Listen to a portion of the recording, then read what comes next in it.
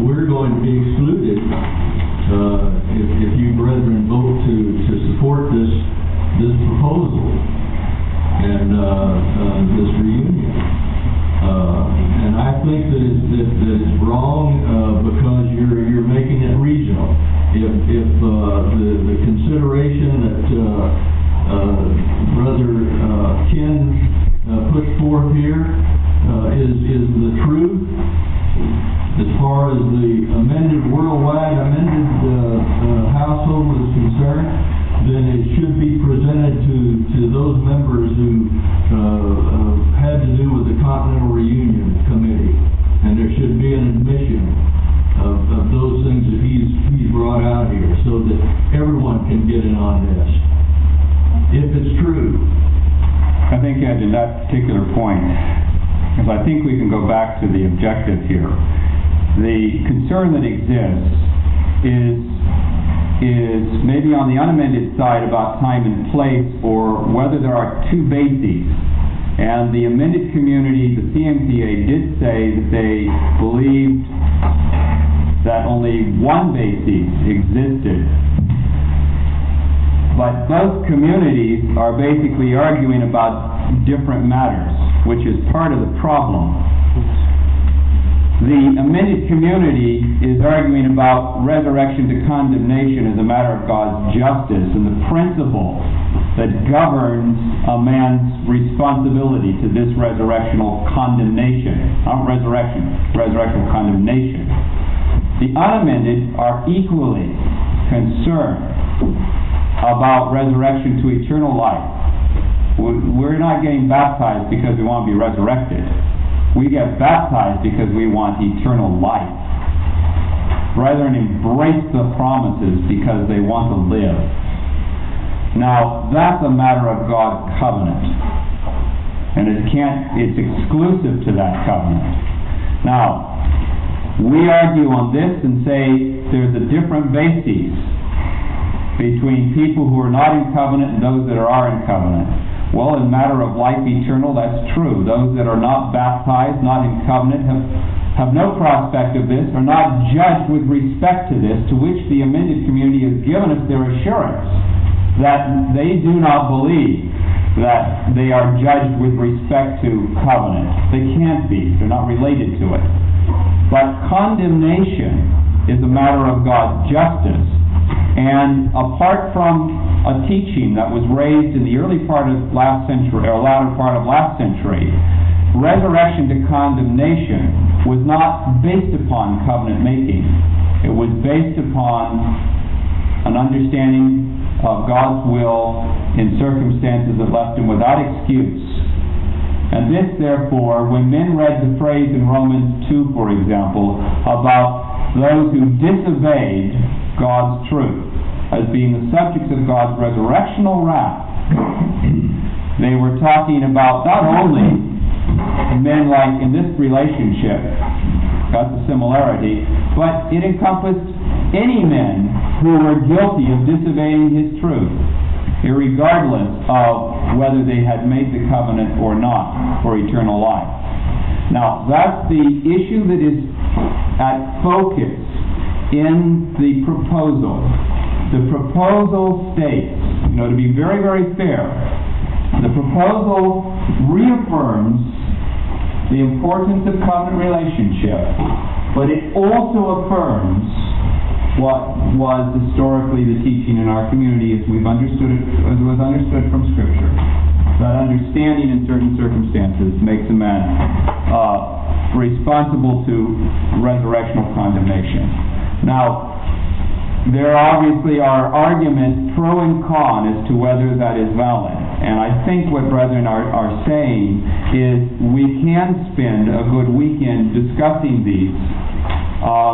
At this point, what is important, I believe, is to be able to hear each other. I personally feel that. But in the context of being able to clearly see what it is that we're addressing and where the differences might be or the distinctions are.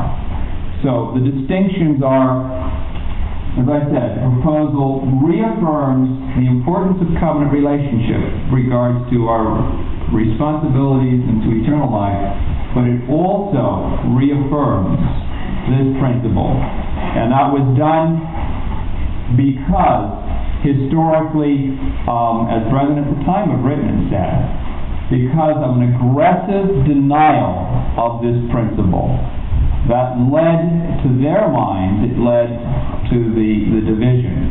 Now, there are other causes. I said we'll all be ashamed in the day as to what led to it. But that is a concern, equal with the unamended concern. Now, the proposal then seeks to, and with the letters of assurance, simply seeks to address those two aspects, things that in fact we do all agree on, and to put in place as a basis of reunion. What the whole point is we desire to lay to rest an issue that was brought into the scene, aggressively pressed at a point in time where it was left in a more loose kind of manner, and by reestablishing, reaffirming what was I think, brethren, find from Scripture in its basic sense, the basic principle, in reaffirming that belief. That's what the proposal does. It seeks to reaffirm that belief. But it seeks to do it, and this is important, because all of you have received circulars that purport to say, even on the California one, that differences or problems are being ignored.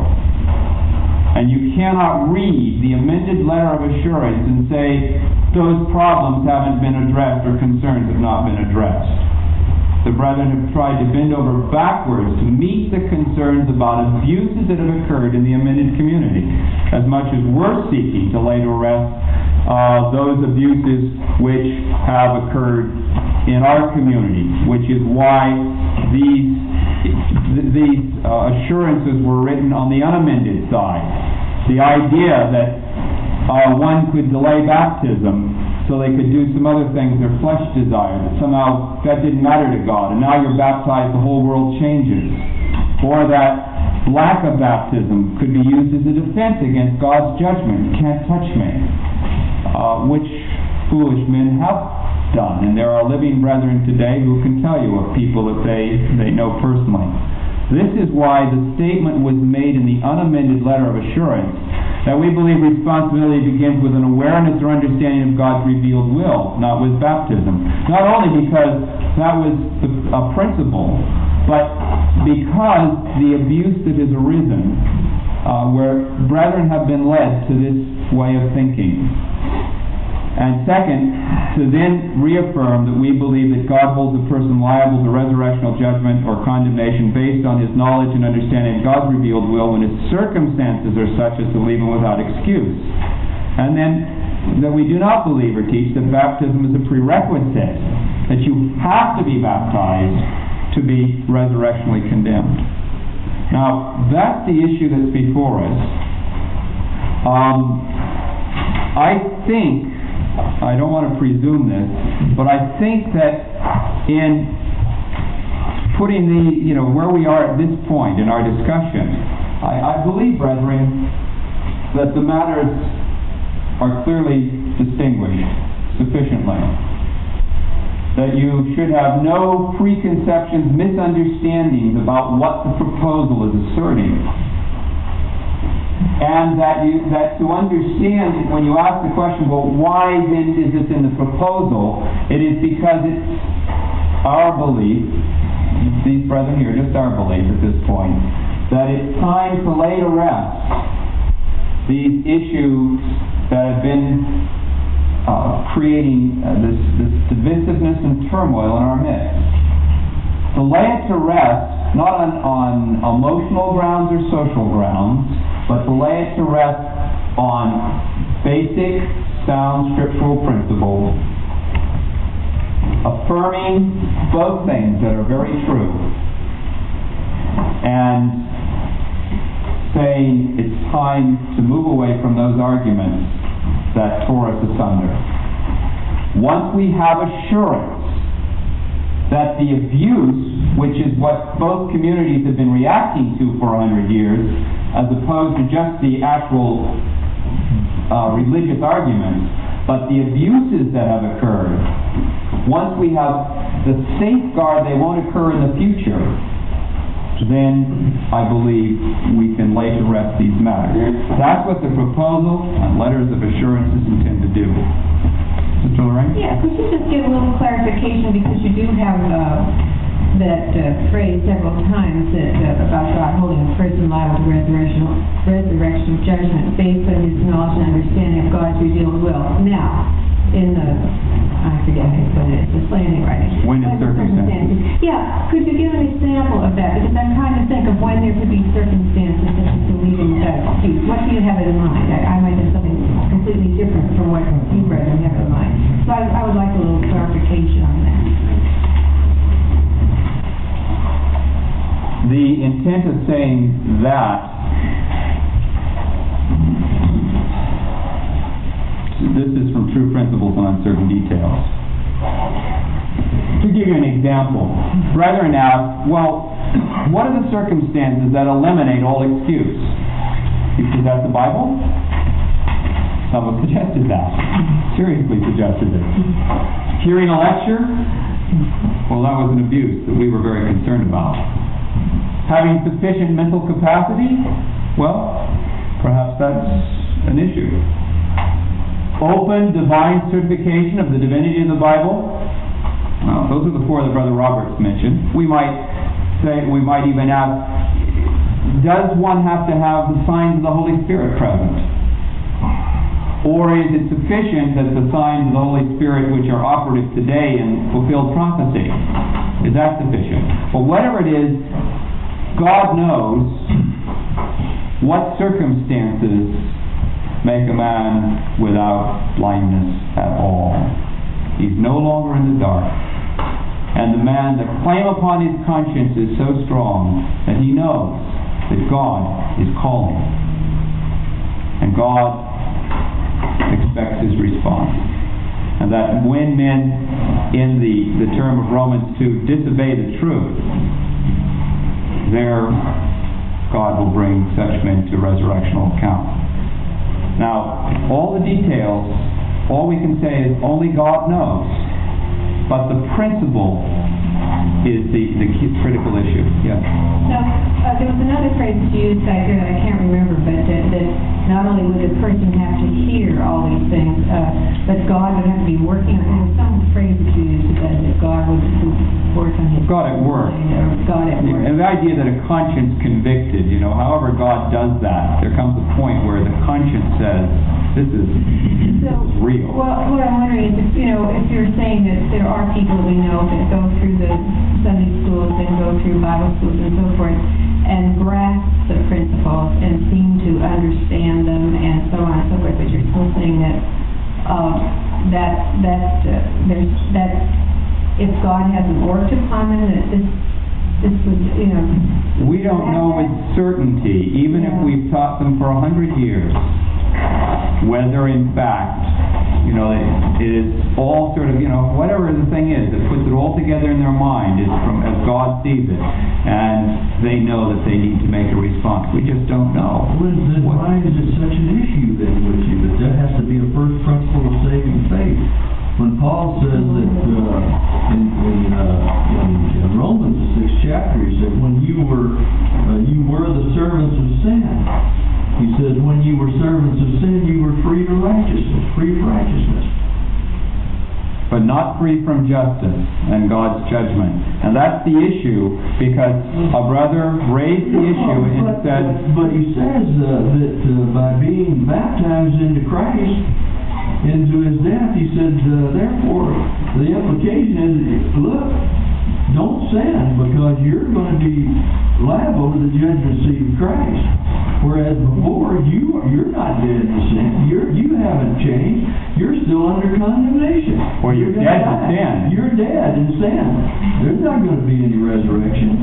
Well, no, Because he says, if you've been baptized in the likeness of his death, so shall you be also in resurrection. If you haven't been baptized in the likeness of his death, neither will you be in resurrection. Well, it doesn't say that. What he does say is that if you've been baptized into his death, the original that's hope. Anastasis, not baptized in or raised in the likeness of his. The King James says you shall be raised in the likeness of his resurrection, but the original says you shall be in anastasis, or just resurrection, standing again.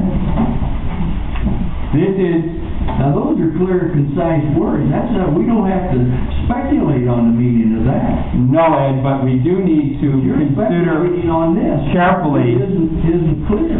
No, I think the issue right here, Ed, is when one deals with Scripture of that nature, one still is making assumptions about what it is that is being specifically meant by the term anastasis. I suggest to you, in the concordance, when we look up the resurrection, it is never, I suggest to you, the promise, well, let me finish. It is never in Scripture the promise of God to raise a man from the dead. It is God's promise to Abraham to give him life. Now, resurrection is a part of the process that brings us to life. Excuse me, let's take that point there now, because Christ, in dealing with the Sadducees, they said there's no resurrection. Right? He said he's the God of Abraham, Isaac, and Jacob. God's not the God of the dead. So that implies the resurrection. And none of us here believe in immortal emergence. Right. And after the resurrection, then judgment. And then those who have been given, who have passed the judgment, are given the Zoe or life. Now, that's clear scriptural teaching. But I believe the hope of the resurrection of the dead, Ed, and this is where maybe we just disagree. The hope of the resurrection from the dead is not the hope that my dust will be reassembled. It's the hope that my dust will be reassembled forever. Yeah, but he doesn't stop there. In Adam, all may die, but in Christ, all will be made alive. In Christ. Not resurrected from the dead, all will be made alive. Those who are not in Christ will not be made alive. Because when you're raised up from the dead, you're still mortal. You're still dead people. Men don't become alive unless they are related to that which can give them life. Not getting out of the grave, as you recognize, and we all recognize, when Paul or God himself talks about dead men and living men, all of us here at one time were held by him to be dead men. Until we entered into Christ, we weren't considered living unto him. And when a man stands up at the day of resurrection, not in covenant, God doesn't look on him as a living man. His name isn't in the book of life. And he raises him up for the purposes of the exercise of his justice and judgment, and that's his prerogative. But these men he raises up because their names are in the book of life, and he judges them accordingly. And all that we're saying is a principle, a teaching was brought aggressively into the community in the early days, which denied God's this principle of God dealing with men. Instead, God only deals with men on the basis of covenant. Now, this proposal, again, I want to get back to the basic point of the proposal, and we can disagree on that as to whether that, this is where our voting, in a sense, we express what our scriptural belief is. But the proposal, while reaffirming the importance of this, also reaffirms the importance of that principle which was denied and has become the subject of division and all of the problems that arise out of that. Now, I think, again, not to be presumptuous, but I think we're at that point where all brethren sitting here, I believe, understand what the intent of the proposal is. And I think that really is the importance we need in terms of the discussion, is to clearly understand that.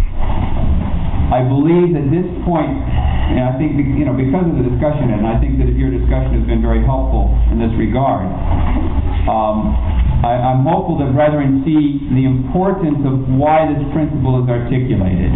It was to lay to rest, it is to lay to rest a belief that was brought into the community. And this is reaffirming what was once there, if you like, and rejecting specifically the idea that came as a result of that idea that was introduced early in the community. Now, at that point, I think that we're probably at a breaking point, and we can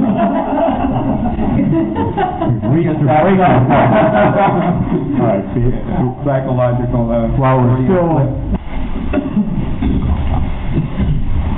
okay.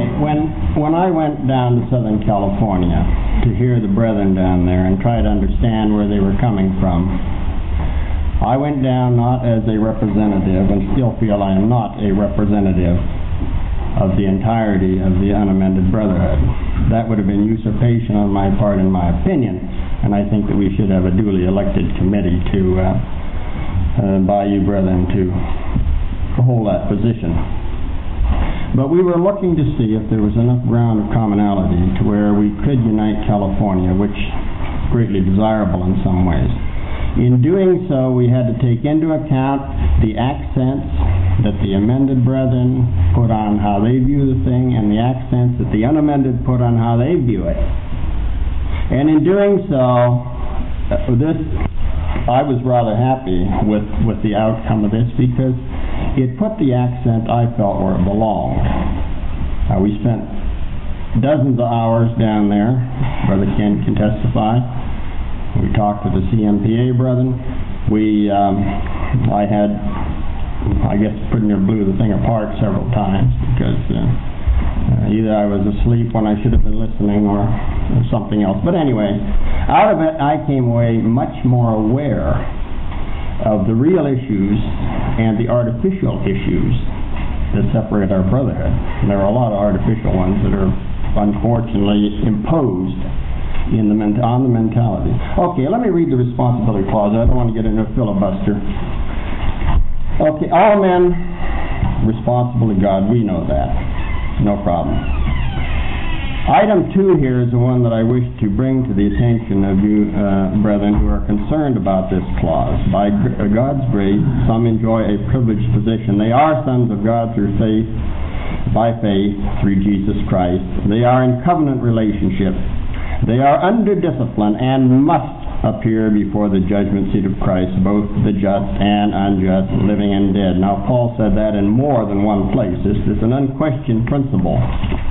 The household must appear before the judgment seat of Christ, living and dead, just and unjust. Judgment of all others is also the responsibility of Jesus, which is true.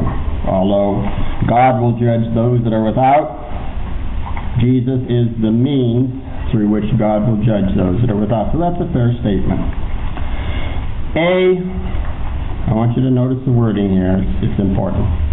A major Bible principle covering the liability to condemnation of such is based on the rebellion or disobedience of enlightened men who knowingly reject the counsel and commands of God. That's a sentence you ought to read every word of. Ponder it, because every word is important in that sentence.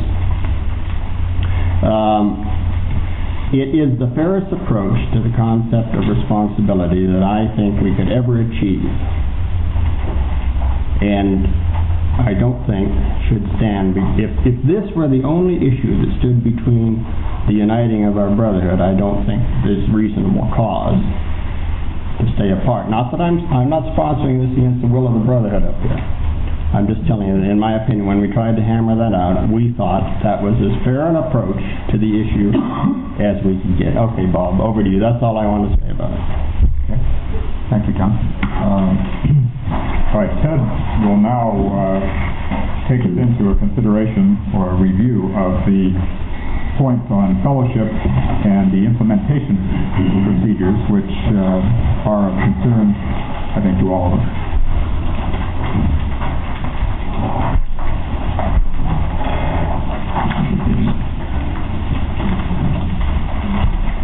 First, just some general points on the doctrine of fellowship as implicitly or explicitly dealt with in the proposal. Basically, just some basic points. We live together as a community because we uphold and respect a common faith. I believe we agree and understand this principle. This common faith acts like a boundary line for our community, identifying those within the community and those not within the community.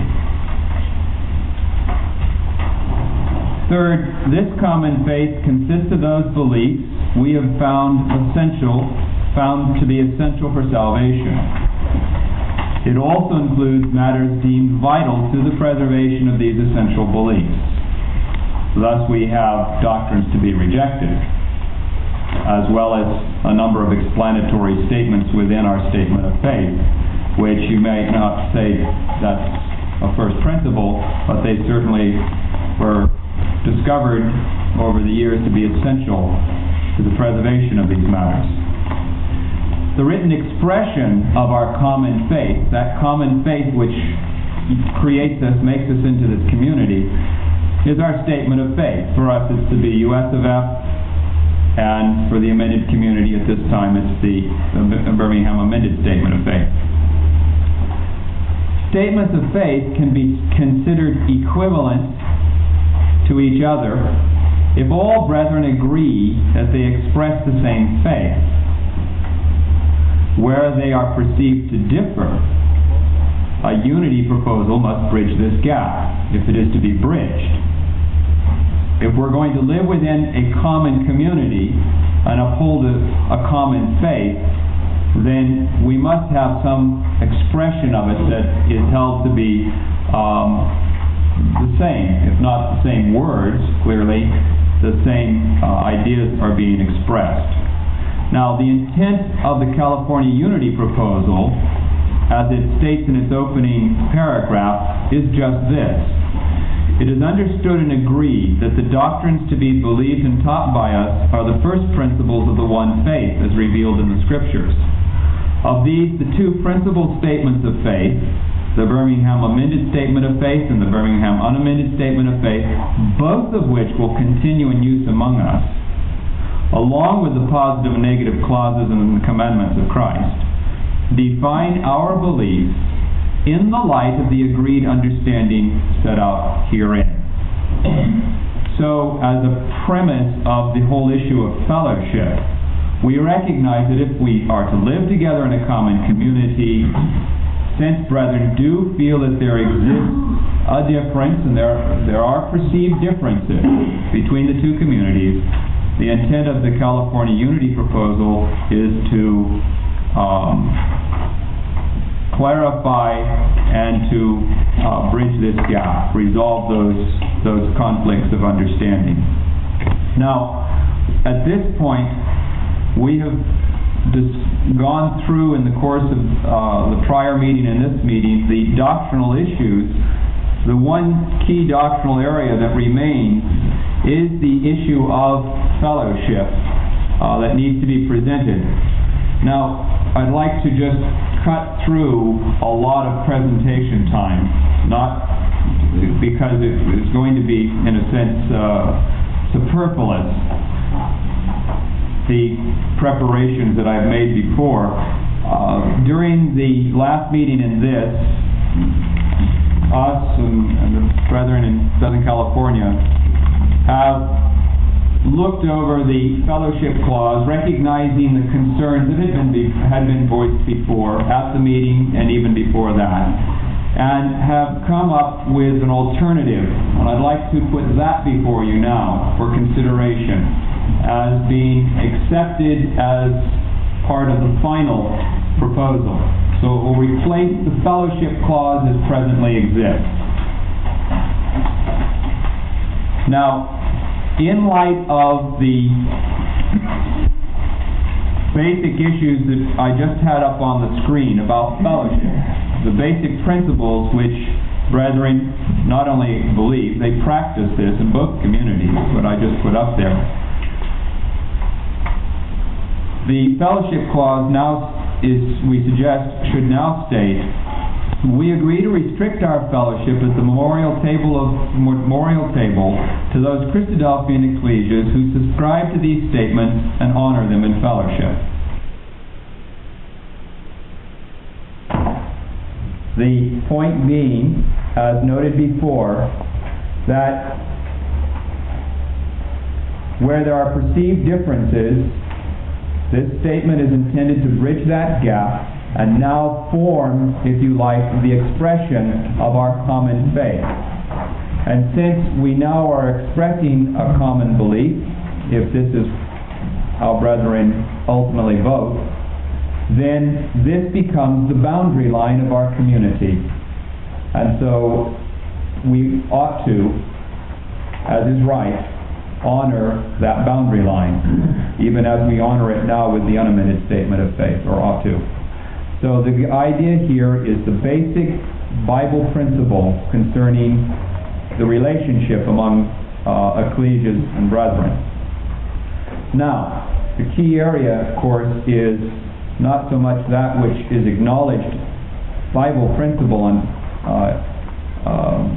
fellowship among brethren, but how do we get there, and what does that mean about our relationship with brethren now? So we refer, brethren, to some material to follow. This clause here is intended to be a basic statement about fellowship practice subsequent to reunion. How this fellowship will be implemented in the context of the California Unity Proposal is explained in the assurances regarding implementation and fellowship and the implementation procedures. These two statements would follow your letters of assurance. So there will be a third letter of assurance, in a sense, that is a mutual letter. Copies of these things? Oh, I'm sorry. Yeah, probably here. Pass those out. I apologize. Forgot to pass those out. Thank you, Margot.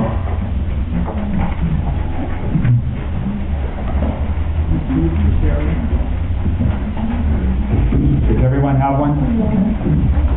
This has everything that I have on the overhead.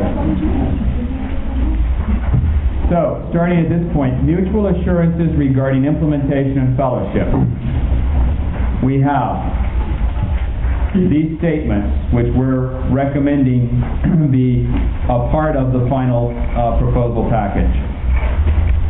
Within California, the Unity Proposal will unite the amended and unamended ecclesias in California, restricting fellowship to those ecclesias who have accepted this proposal in accord with this principle. The intent of the California Brethren is to proceed on a basis for unity that resolves the fundamental historic problems between our communities and promotes unity among the amended and unamended ecclesias in North America. The amended ecclesias in California desire to proceed on a basis of unity that will find general acceptance in the central community. The unamended ecclesias in California share a similar desire concerning their brethren.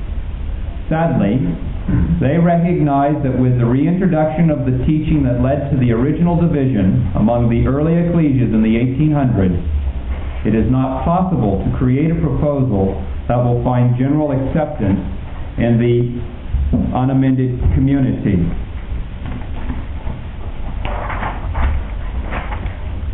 It is the hope, though, of the unamended ecclesias in California that many, and I would assume all of us would prefer even the word all unamended ecclesias outside California, will find the proposal acceptable as a basis for unity with the central community.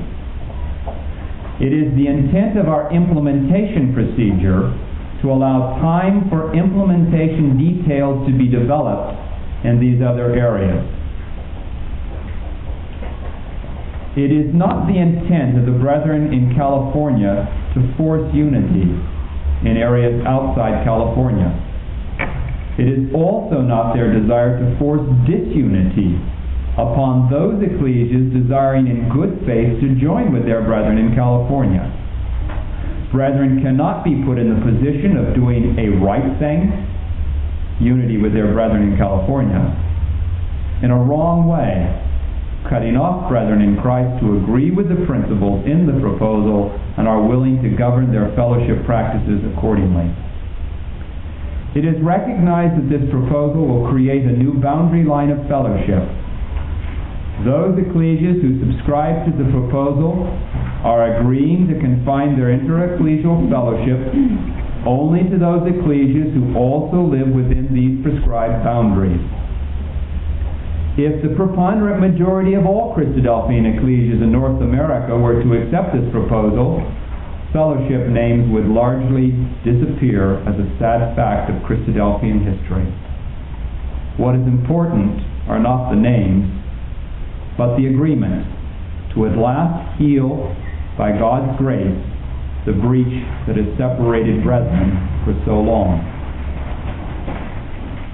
It is our common prayer that it will please God to bless this work and by His grace bring to birth a stronger and healthier community, united in that faith which leads to eternal life, and in that love for one another which bears fruit pleasing to God.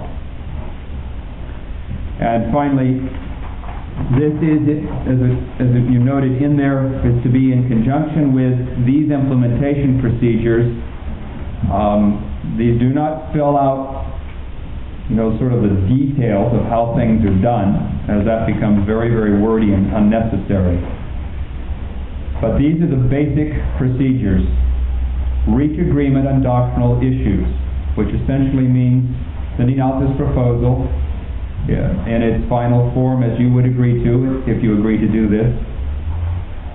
And if brethren come back in a preponderant majority say yes, then you have the basis of a doctrinal agreement on the issues.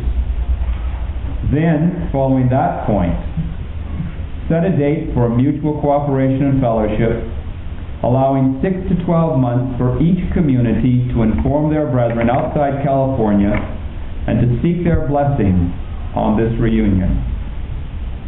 So there would be a period of time for information and encouragement of what is being done.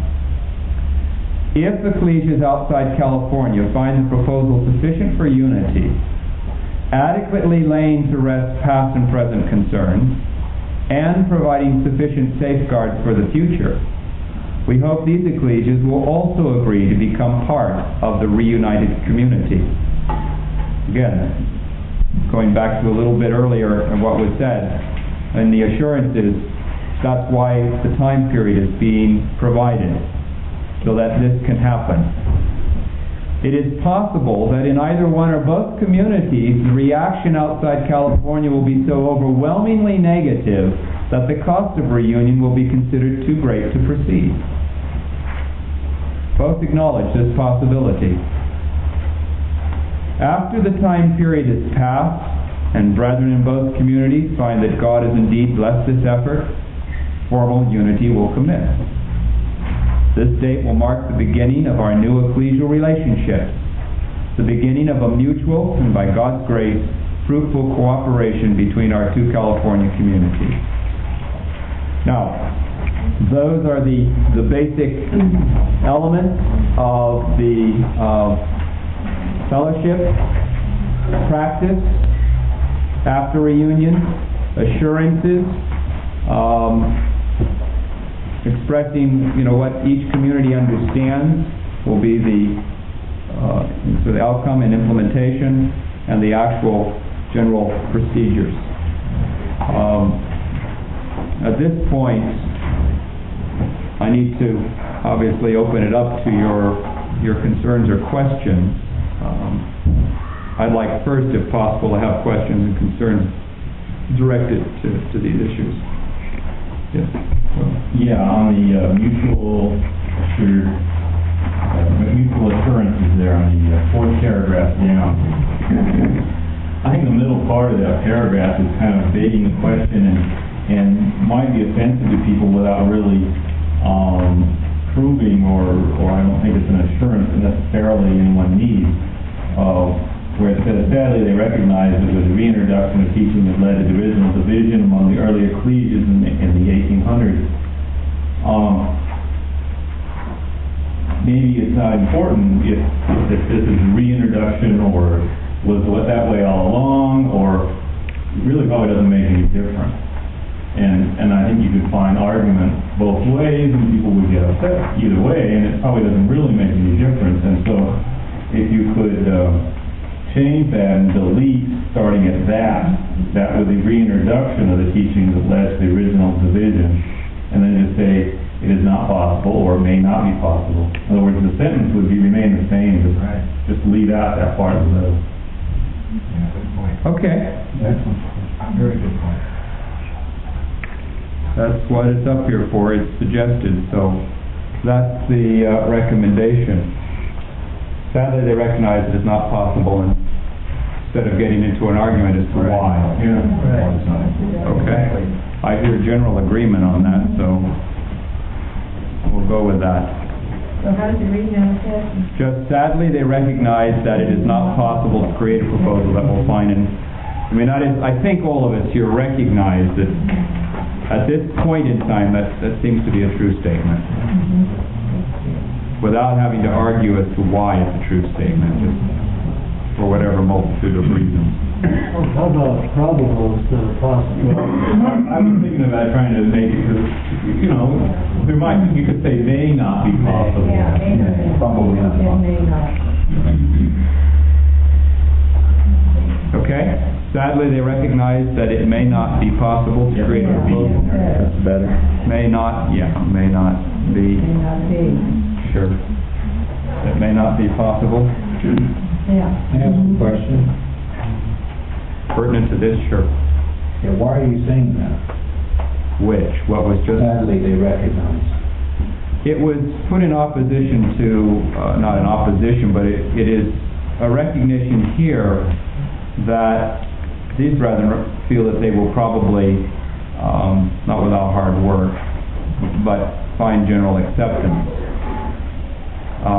In our community, a lot is being written that says isn't going to happen.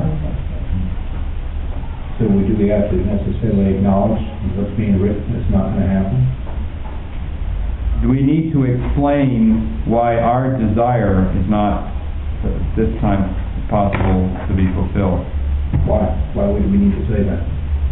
Why can't we just simply say what you said in the other, that the desire is the same? The desire is the same, but it addresses what, some have said are the inequities of the proposal. But that might go with the amendment also. That I see. some of those views. What do you mean by the inequities of the proposal? From the very beginning, there has been Brother Ken and his committee have worked very hard to entertain and to consider the needs of the central community. What is in the central community. We have not been able to do the same. We have tried that for many years at the national level. And of late, of current, there has been very clear division of thought in the unamended community. There doesn't exist a division of thought. People may not like the way some brethren write and express things. But with this proposal, this will represent what in a sense, the central community is saying, and not just the amended in California. We can't get that kind of agreement.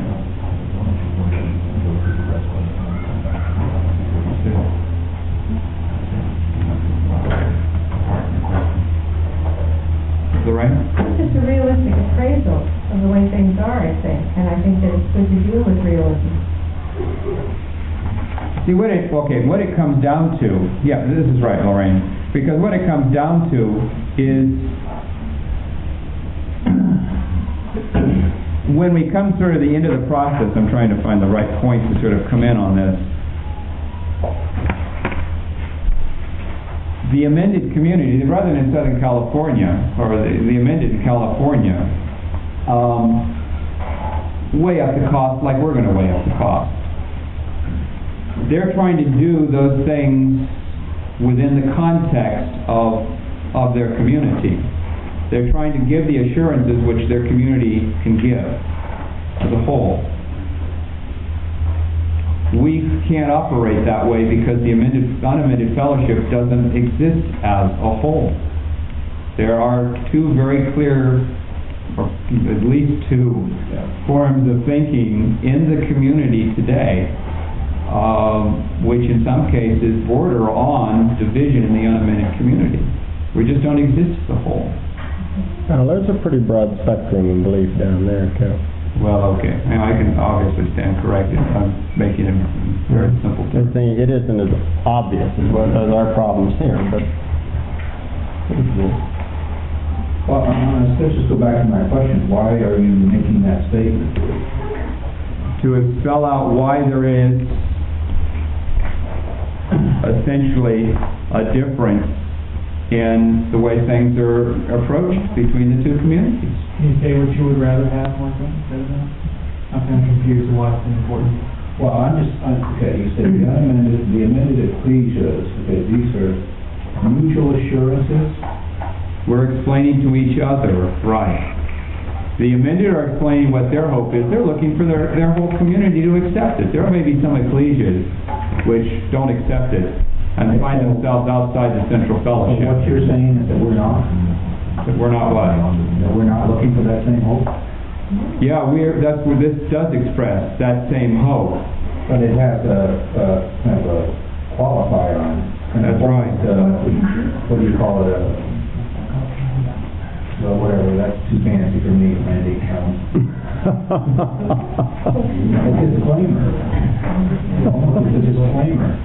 And I don't think we need to say that. I think if we're going to, why can't we express the same hope? We do. And at least to me, well, no, we don't. We don't express the same hope. We express the same hope, but then we say, well, we don't think we're going to get it. Marco, are you saying you would like to see everything after the word brother taken off? Is that what you're saying? Yeah, I mean, it's okay, you put the two together. Yeah. The amended ecclesias in California desire to proceed on a basis of unity that will find general acceptance in the central community, and the unamended ecclesias in California have the same desire.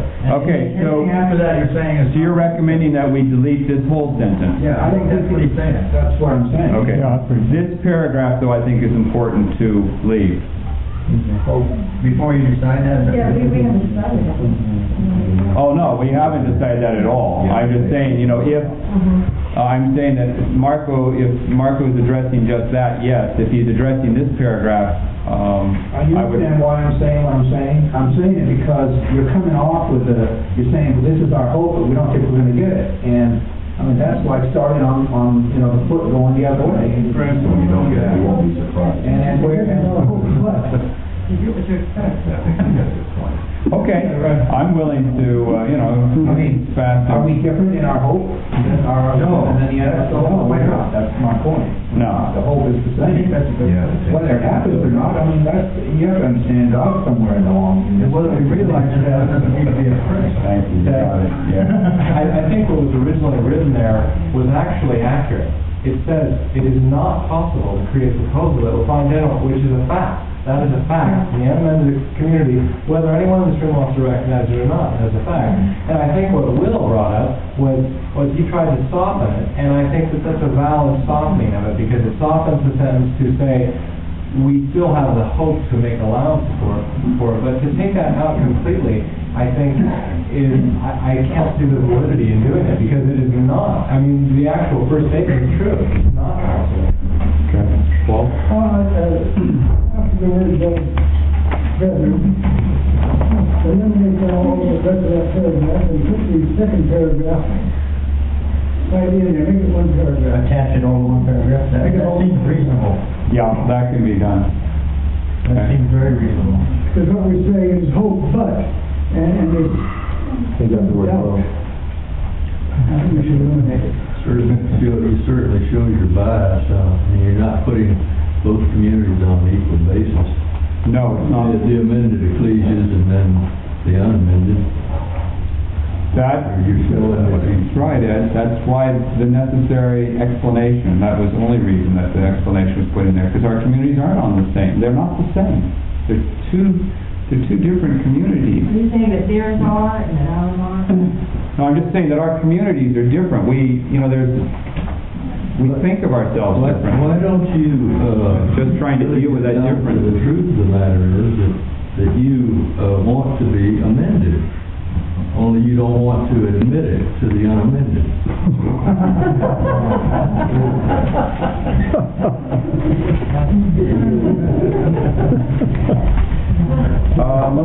Why don't you brethren that want I think, no, that's an accurate the question. amended group, Let's put up, let the unamended go their sad way that they're going.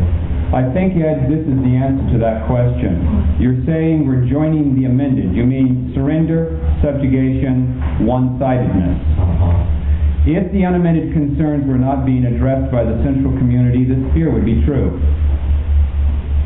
The intent of the unity proposal is to heal the division in the body of Christ through a reconciliation process. Such a process seeks to lay to rest the past abuses and excesses in doctrine and practice, as well as the honest fears that have arisen through years of separation. Such a process seeks to draw brethren together through assurances and mutual submission to one another in the spirit of Romans 14. Will you be required to accept the Birmingham amended statement of faith, or will you retain the Birmingham unamended statement of faith without qualification?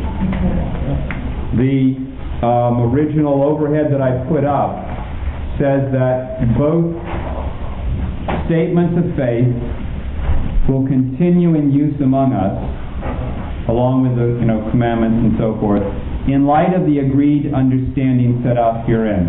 Will it be a written document?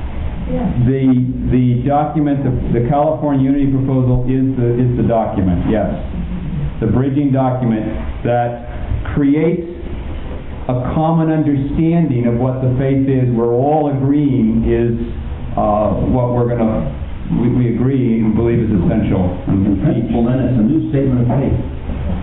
What do you call it? In principle, it is working out the differences of understanding that have existed.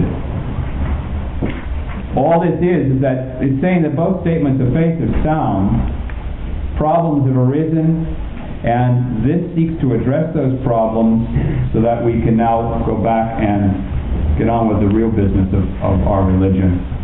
Sure. I'll wait. Okay, Lorraine? Back to what David was saying in that other one, that we're deleting and telling what we're going to do. I feel that's a realistic appraisal. Maybe it's negative, but I think it's realistic. I think there may be a spectrum, there may be some variances of belief, in the central group, but I think there's a much broader spectrum in the unamended, and there always has been. I think it's come to the forefront.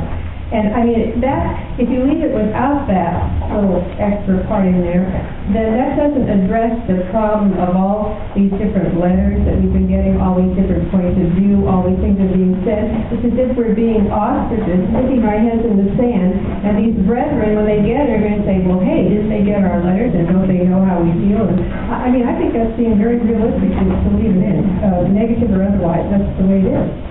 Okay. Sharon? For those who choose not to agree with the bridging document in the amended community, for those who choose not to go in the unamended community, I'm curious as to what the new group will consider those people. I'm sure that those brethren will still consider themselves to be either amended or unamended. So what would the new group be called, or would they choose to not consider those other brethren amended or unamended, but consider themselves a combination of both, or what? That's a very good question, because, and that's been asked us in Southern California too. All right, both brethren on both sides are concerned about that,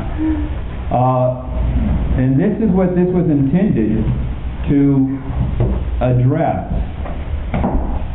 The amended community in California, if 50% of their brethren said we'll go along with it outside California, they said, oh yeah, that's great, this seems to be okay, and 50% said no. We know that their brethren would say that cost is too great. We're not going to split the Central Fellowship over this issue. Okay? If there was a far greater, a preponderant majority of their brethren outside, maybe 80, 90%, and I'm not judging what would be their thinking on the matter, therefore there may be a few ecclesias that would say, well, we're going to go back to the Bereans, which may happen. Then they would probably feel that it was better to go ahead, that would be the right thing to do, to go ahead. On the unamended community, that's a far more difficult situation, because we almost have, if you were to draw the old Civil War line, there's a perception of North and South almost among the unamended in the United States. I mean, that's not obviously precisely true, but and where brethren might feel in their own minds and where their ecclesias are at this moment could be two different things. But generally, I think you see there's a far greater split of thinking in the unamended community, which doesn't exist in the amended community. Amended brethren may object to having reunion and therefore say, we won't go along. But in the unamended community, we have not only we don't want reunion, but we just can't believe anything the amended say. They're apostates, and they're 1,000 light years away from wherever the truth is these days. We can't have reunion. So it means that whatever we look at as the cost for the unamended might be different than for the amended. In the final analysis, it means that if both communities as a whole in North America do not see this as the vehicle by which they can lay to rest 100 years of fighting, then you'll likely have the central community accepting it, and a portion of the unamended community accepting it. And therefore, while I know that if we were to accept it here in California, someone may call me central, I would call myself a Christadelphian perhaps, but essentially we're being identified, we will be identified with the central community, because we're obviously not going to tell the brethren who wish to remain unamended that they no longer have a right to their name unamended if that's what they want. Why not just call ourselves Christadelphians? We wish that sad fact of history could be laid to rest also. Everybody's desire is that the names could disappear like they did in England. Before this even gets outside of California, is really my main concern. What happens to those people, those brethren in California, within California? Before it ever goes out of California, the brethren in California should be considered as to the far side of either fellowship. What will happen? Will those unamended, I'm beginning to feel that, from what you just said, that those unamended who are more in agreement with the amended statement of faith will go towards the amended, and the so-called unamended will just remain where they're at. Yes. Pretty much the case. Pretty much the case is those, when you say go towards the amended, I'm trying to say more that... More agreement with them than the unamended statement. No, but they're not saying that. There may be a disagreement as to what the unamended statement of faith is intending to say, but the issue here is those who can go along with the proposal become a part of a reunited community, and they live and respect the boundary lines of that community. And our desire is that all brethren in California can go along with it. But if that doesn't happen, and I don't really see that it will, If it cannot happen at this time, if some brethren feel that they're not able in their conscience at this time to even test that time or that situation, it certainly would be our hope that over the course of time they may find that the reunion was sound, and that in retrospect they then say, well, perhaps we could reunite as well. There is no desire to